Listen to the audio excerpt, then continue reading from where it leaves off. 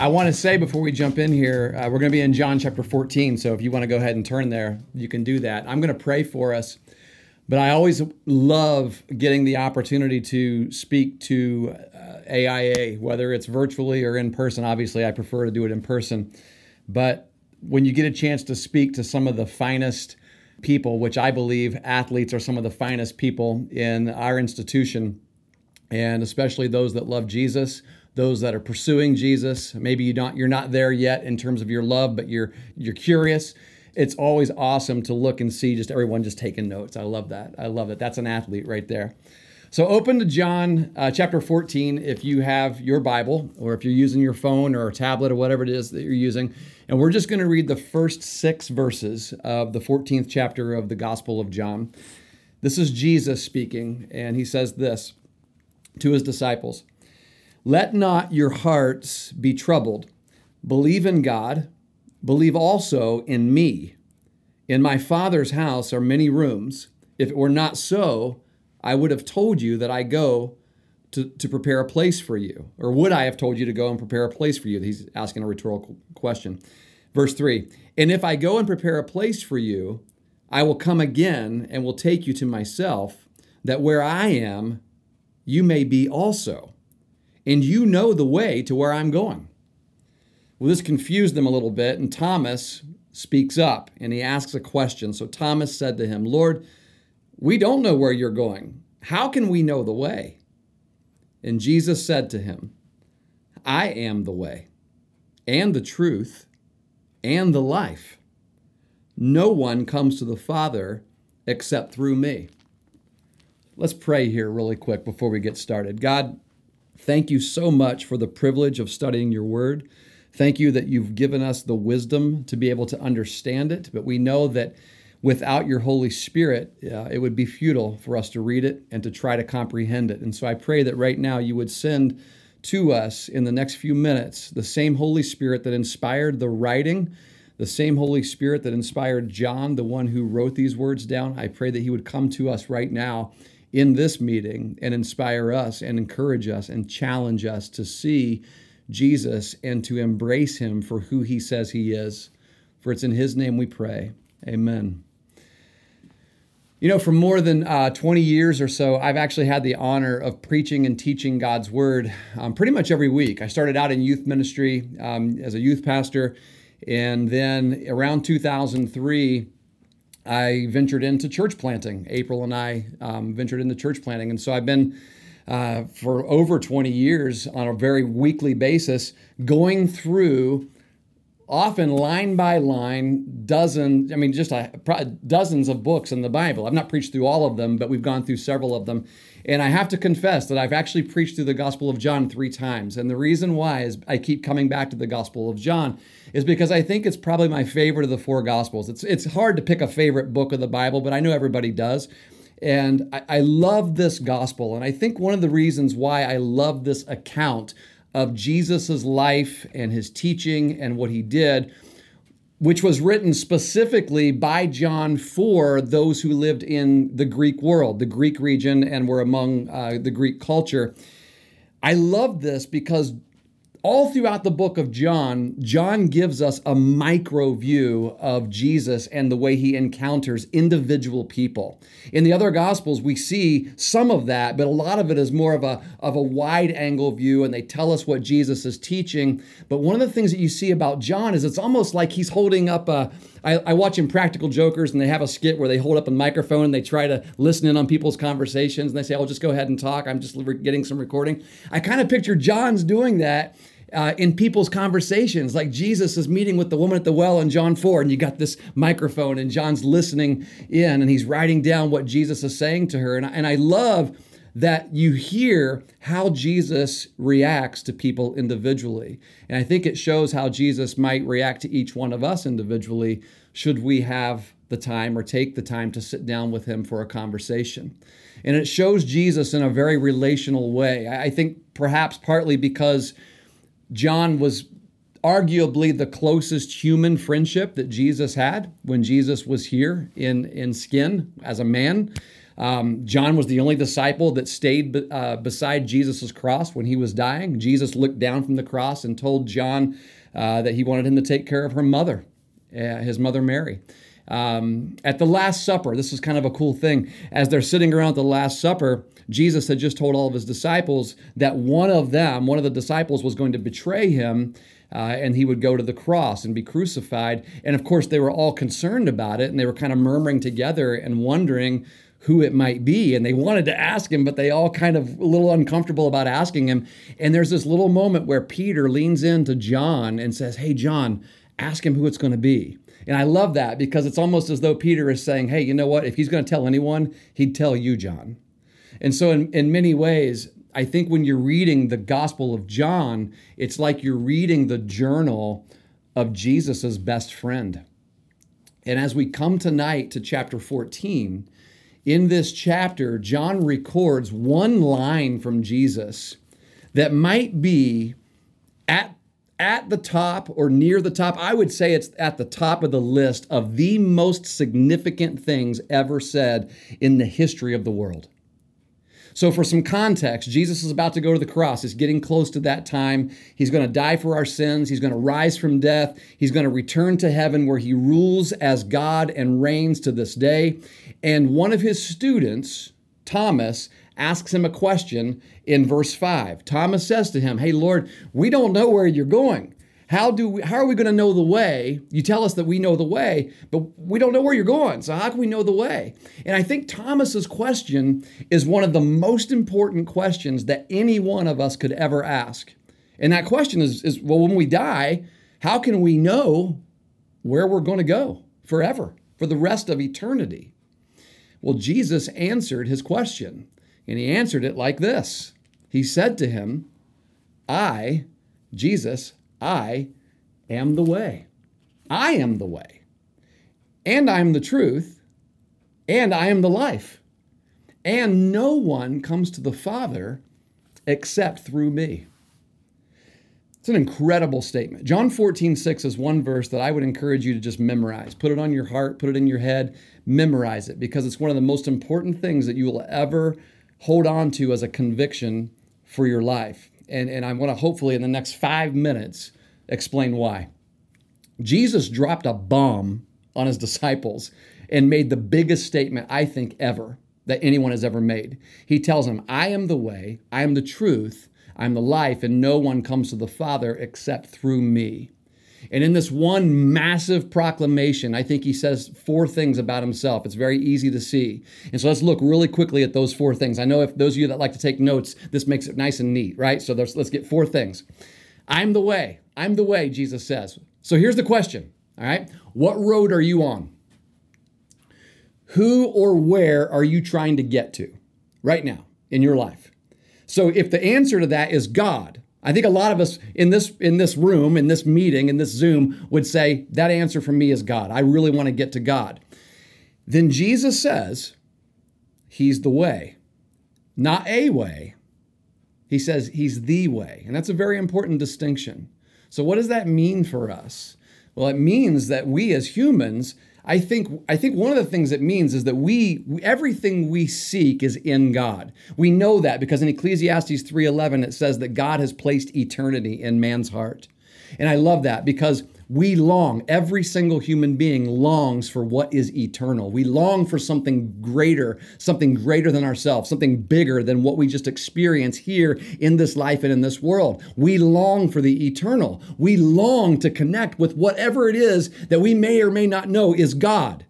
And God has given us that desire. And then Jesus says, when he speaks to his disciples, that he then is the path to get to what you most desire. Jesus is the way.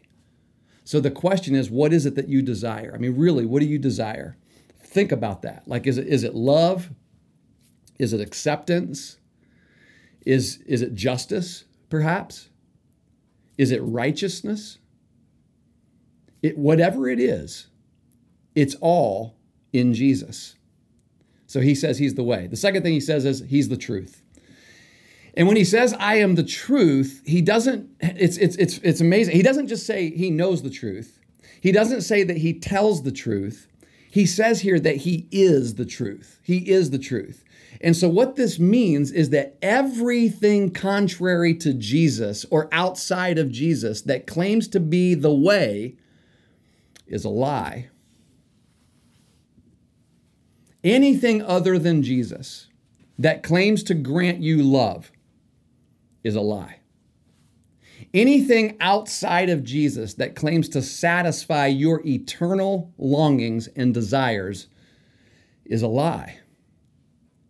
Anything outside of Jesus that claims to be able to forgive you, to be able to set you free from sins, anything outside of Jesus that claims to be able to provide perfect justice is a lie. Anything outside of Jesus that claims to connect you to God is a lie. That's what it means for someone to say, I am the truth. I am the truth. So let me ask you another question here. What do you believe gives you worth? Why are you valuable? What do you think will bring you ultimate fulfillment? And I'll tell you something. If it's something, if your answer is something or someone other than Jesus, then it's a lie. And it's lying to you at this very moment. Well, Jesus makes the claim, I am the way, I am the truth, and then he says, I am the life. And this is really interesting. It's an interesting statement because as human beings, we are all pursuing life. I mean, we're in life every day. We're involved in it. And I think if I were to ask you, what is the pursuit that you're on? Like, how do you want to live your life? I think we would all, especially as athletes, would say, I want to live it to the fullest. I want to live life to the fullest. I want to be the best I can be. Well, if Jesus says that he is the life, that he is life, then what is it then that we're really pursuing every single day? I mean, we have to pause and ask ourselves, well, what am I really pursuing? Like what aspect of life am I really pursuing every day when I wake up? Is it happiness? Is that what I'm pursuing? Is it like, am I trying to just have fun? Is it thrills? Is it education, perhaps? Is it comfort? Is it convenience? Is it status? Like what? There are lots of things about life, right? Well, here's the thing though. All of these things we know will pass away. We know that when this world passes, all of those things that we just mentioned will pass away. So what that means is that none of them could actually be classified as life. They have to be classified as something else. So if we're truly pursuing life, what does that mean? If you're pursuing to live life to the fullest, Jesus says that he alone is life. So let me ask again, are you pursuing Jesus? Because it's in him where we find our life, because he is our life. And Paul says that in Colossians 3, verse 4. Paul says, for you have died, and Christ is, you are hidden in Christ, in God, and Christ is your life. He is life. I'm botching that all up. Somebody else look that up and read it later. I got to move on. The fourth thing, because this is the biggest thing of all, okay? The biggest statement of all. Jesus says, he closes that entire statement with saying, no one comes to the Father except through me. This is the boldest statement that anyone has ever made. Out of all the people in the history of the world who have tried to get to God, claiming to know God, claiming to be spiritual, and so on and so forth, Jesus says that no one gets to God except through him. Jesus is saying that he alone is the gatekeeper, and the only way to get through to God is to go through. There is no other way to God but by Jesus. Some people will tell you that Jesus never said anything like this. Well, now you've just read tonight that he in fact has said that, and he says it in more than one place. So if we're trying to be accepted by God, this is what it means. If you're trying to be accepted by God by any other means, and I can name a lot of things, like living a good moral life, which is a good thing. But if that's what you're doing to try to be accepted by God, it's not the gateway. If it's stacking up a bunch of good deeds, maybe it's abstaining from certain big sins, or having good church attendance, or sacrificing your own comfort and your own convenience, or you allowing yourself to be inconvenienced for other people, or serving other people, or even praying and sharing your faith for others. If all of those things are what you're trying to do to be accepted by God, then we've missed the gate. We're not on the right path. Those are all wonderful and good things to do, and we should do that. I encourage you to do them. But the reason I say it's the wrong path is because you can do all of those things outside of knowing and acknowledging and putting faith in Jesus as God and King and Savior and Lord. A person could do all of those things without ever acknowledging Jesus. The very basis of Christianity is the Word of God. This is what we found who we are on. And what it says is that there is no access to God or acceptance from God outside of Jesus.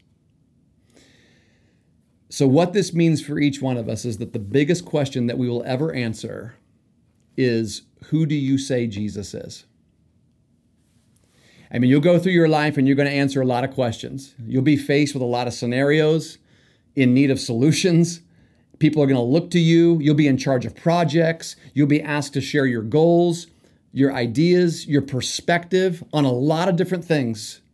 But the biggest perspective you will ever hold in your life is your view of Jesus. So I'll just close by asking, what is your view of him? I mean, there is no question historically what Jesus says about himself. It can easily be looked up in more than one historical record, not just the one we read tonight. But here in John 14:6, you see exactly what Jesus says about himself very plainly, very clearly. He is the way to God. And what that means is if you're trusting in something other than the person and the work of Jesus to get you to God, you're going somewhere. You certainly are going somewhere, but it's not leading you to the God of the Bible, the creator of the universe. If you don't hear, if you don't yield to or believe anything else in your life, at least hear and yield to and believe John 14:6. It is the biggest statement ever made in the history of the world, and it's the biggest question you will ever answer in your lifetime. What Jesus says about himself is never said by anyone else. I don't know if you realize that. It's not said by anyone else. There's an old Christian teacher named Thomas à Kempis who says of this verse of Scripture, I read a commentator, he's someone who's commentated on this verse of Scripture, and he said this: without the way, there is no going. Without the truth, there is no knowing. Without the life, there is no living. The culture says there are many religions and spiritual paths to heaven. That's what everyone says around you. Jesus says he's the only person who can get you to heaven. The culture says there's no such thing as truth. We can't really know truth, the truth. But Jesus says he is the only truth. Culture says that there are a lot of ways for you to live your life. Jesus says that life with him is the only real life that actually never ends. It's eternal.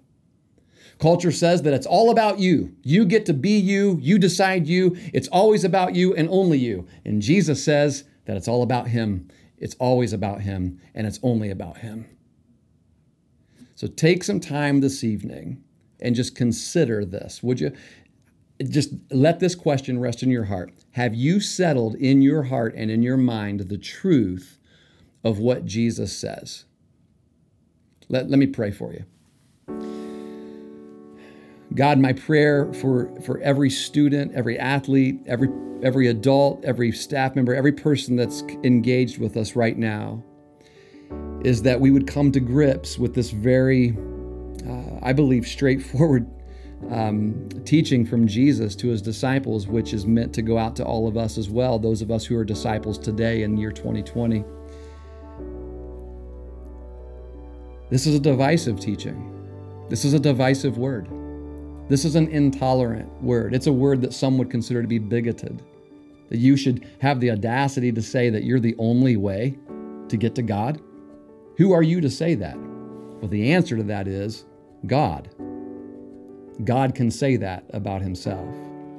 And we don't get to be him, even though we claim to be him in our culture. And my prayer is that God, that we as strong athletes who have a strong will, who have